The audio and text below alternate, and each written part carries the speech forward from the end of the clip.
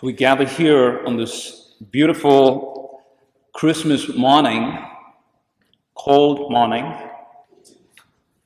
where we come here to celebrate the birth of a child.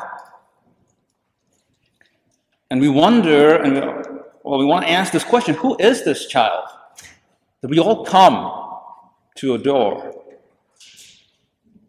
Who is this child who's being adored today in many nations, in different languages, in different cultures? So who is this child that we see in this manger laid before us? Who is this child who changed the course of history? If you open any history book, no matter what part of the world you are, time is measured either before Christ, BC, or AD. Please don't tell me AD is after death. Right? So AD in Latin means Anno Domini, meaning the year of the Lord, the year of the reign of the Lord. As you know, the prophecies always said the kingdom of Christ will be forever. So we are in the year 2022, or the 2022nd year of the reign of the Lord. So think about, if you think about God, and many world religions have an understanding of God, but it's difficult a lot of the times, if you look at the world religions, to put God in like a physical space. It's always been difficult. We understand there's a God, he's somewhere, we got to get to him, but never has any religion been able to put him like in a physical space. So what makes Christianity unique is that this God of heaven, who seems abstract, has come down to dwell among us, to become one of us. And that is unique about Christianity. Whenever there is a birth of a child, if you look at a mother, the mother looks up and gives thanks to God. But today, a blessed mother does not look up. She looks down. She looks at this child because heaven has come to earth. And it's amazing that God chose to come in the form of a baby, to send his son in the form of a baby. There's a great article or an op-ed that Bishop Barron wrote on the Wall Street Journal. He wrote it on December 23rd. And it is titled, "Why God Became a Baby." And the subtitle is, "Intimidation doesn't bring peace and joy. Infants do." Think about this. Think about, you're in a family gathering, and all of a sudden, I don't know, there's your niece, or, there's a small little child who's just been born, is brought into the family in this context. Everybody's attention goes towards that little baby. So Bishop Barron in his article says, this is the stroke of divine genius.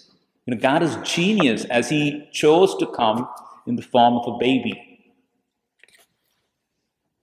As you know, Old Testament, God was trying to do everything possible to bring people back, to keep them in the covenant. He comes to Moses in the form of a burning bush. He sends all these prophets. Prophets come, they warn, they kind of, tell the kings, hey, people, come back. God, you're straying away. But nothing works. End of the day, people are disobedient. they're losing their way. And so God decides, hey, baby, that's the way to come. That's the way we're going to draw people closer.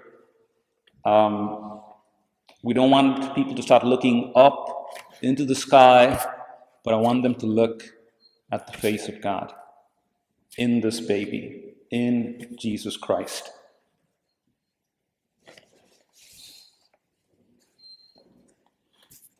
And our readings today speak about this, about God revealing his salvation, revealing who he is. In our first reading from the prophet Isaiah, we hear Isaiah saying, the salvation is going to be seen. He ends today's reading saying, the Lord has bared his holy arm in the sight of all the nations. All the ends of the earth will behold the salvation of our God. So Isaiah said, we will see the salvation. We will see the salvation of God. We will see it. We will see it right in front of our eyes. And this is what Christmas is all about. Our God is not in the clouds, but he's down here. He's among us. This is what even the second reading from Hebrews says. Jesus is the exact representation of the Father. If you see Jesus, you see the Father. If you hear Jesus, you're hearing God. And Christmas is the great revealing of God. Christmas, as we all know, is also a season of gifts. Maybe you've got many gifts. I can ask some of our altar servers how many gifts you've got. I'm sure they can count. Many, 5, 10, 20, 3, okay. All right, so maybe today, I think they're lying under the tree. I don't know if you opened it, but probably you will. But the greatest gift in the universe is Jesus Christ. As we all know, a gift requires a response. My sister back in India sent me a video of my niece unwrapping the gift that she received from my brother. So my brother and his wife, I believe, they are the godparents of my niece. So they sent a gift to her. She's probably 7 years old, and she was unwrapping, and she was so excited, opening it up. She's cutting it, she's opening the box, and then she's opening one of the things, and she's like, "Wow, I love this! Wow, this is great!" And I believe my brother, seeing this, is joyful. He's happy because the gift that he sent is being opened. The other person likes it. She's enjoying this gift. It's the same with God.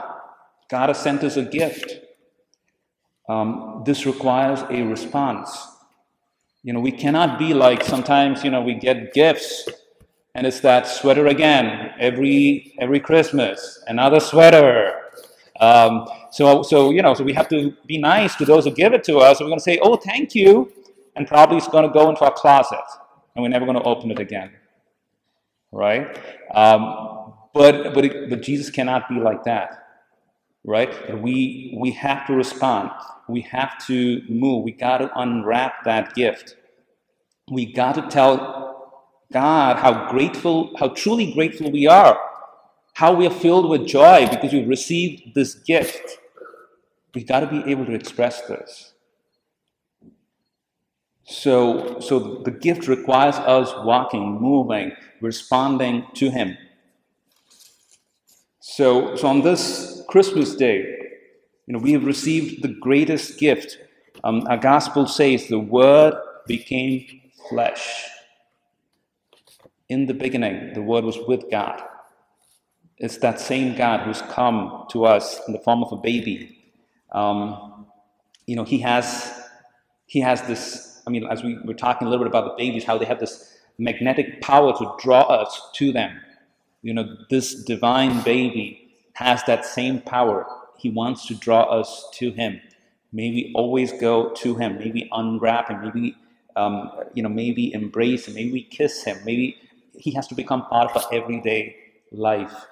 This is how we respond to this greatest gift that we have received. So let us walk in it. Let us embrace this gift. Let us celebrate this gift.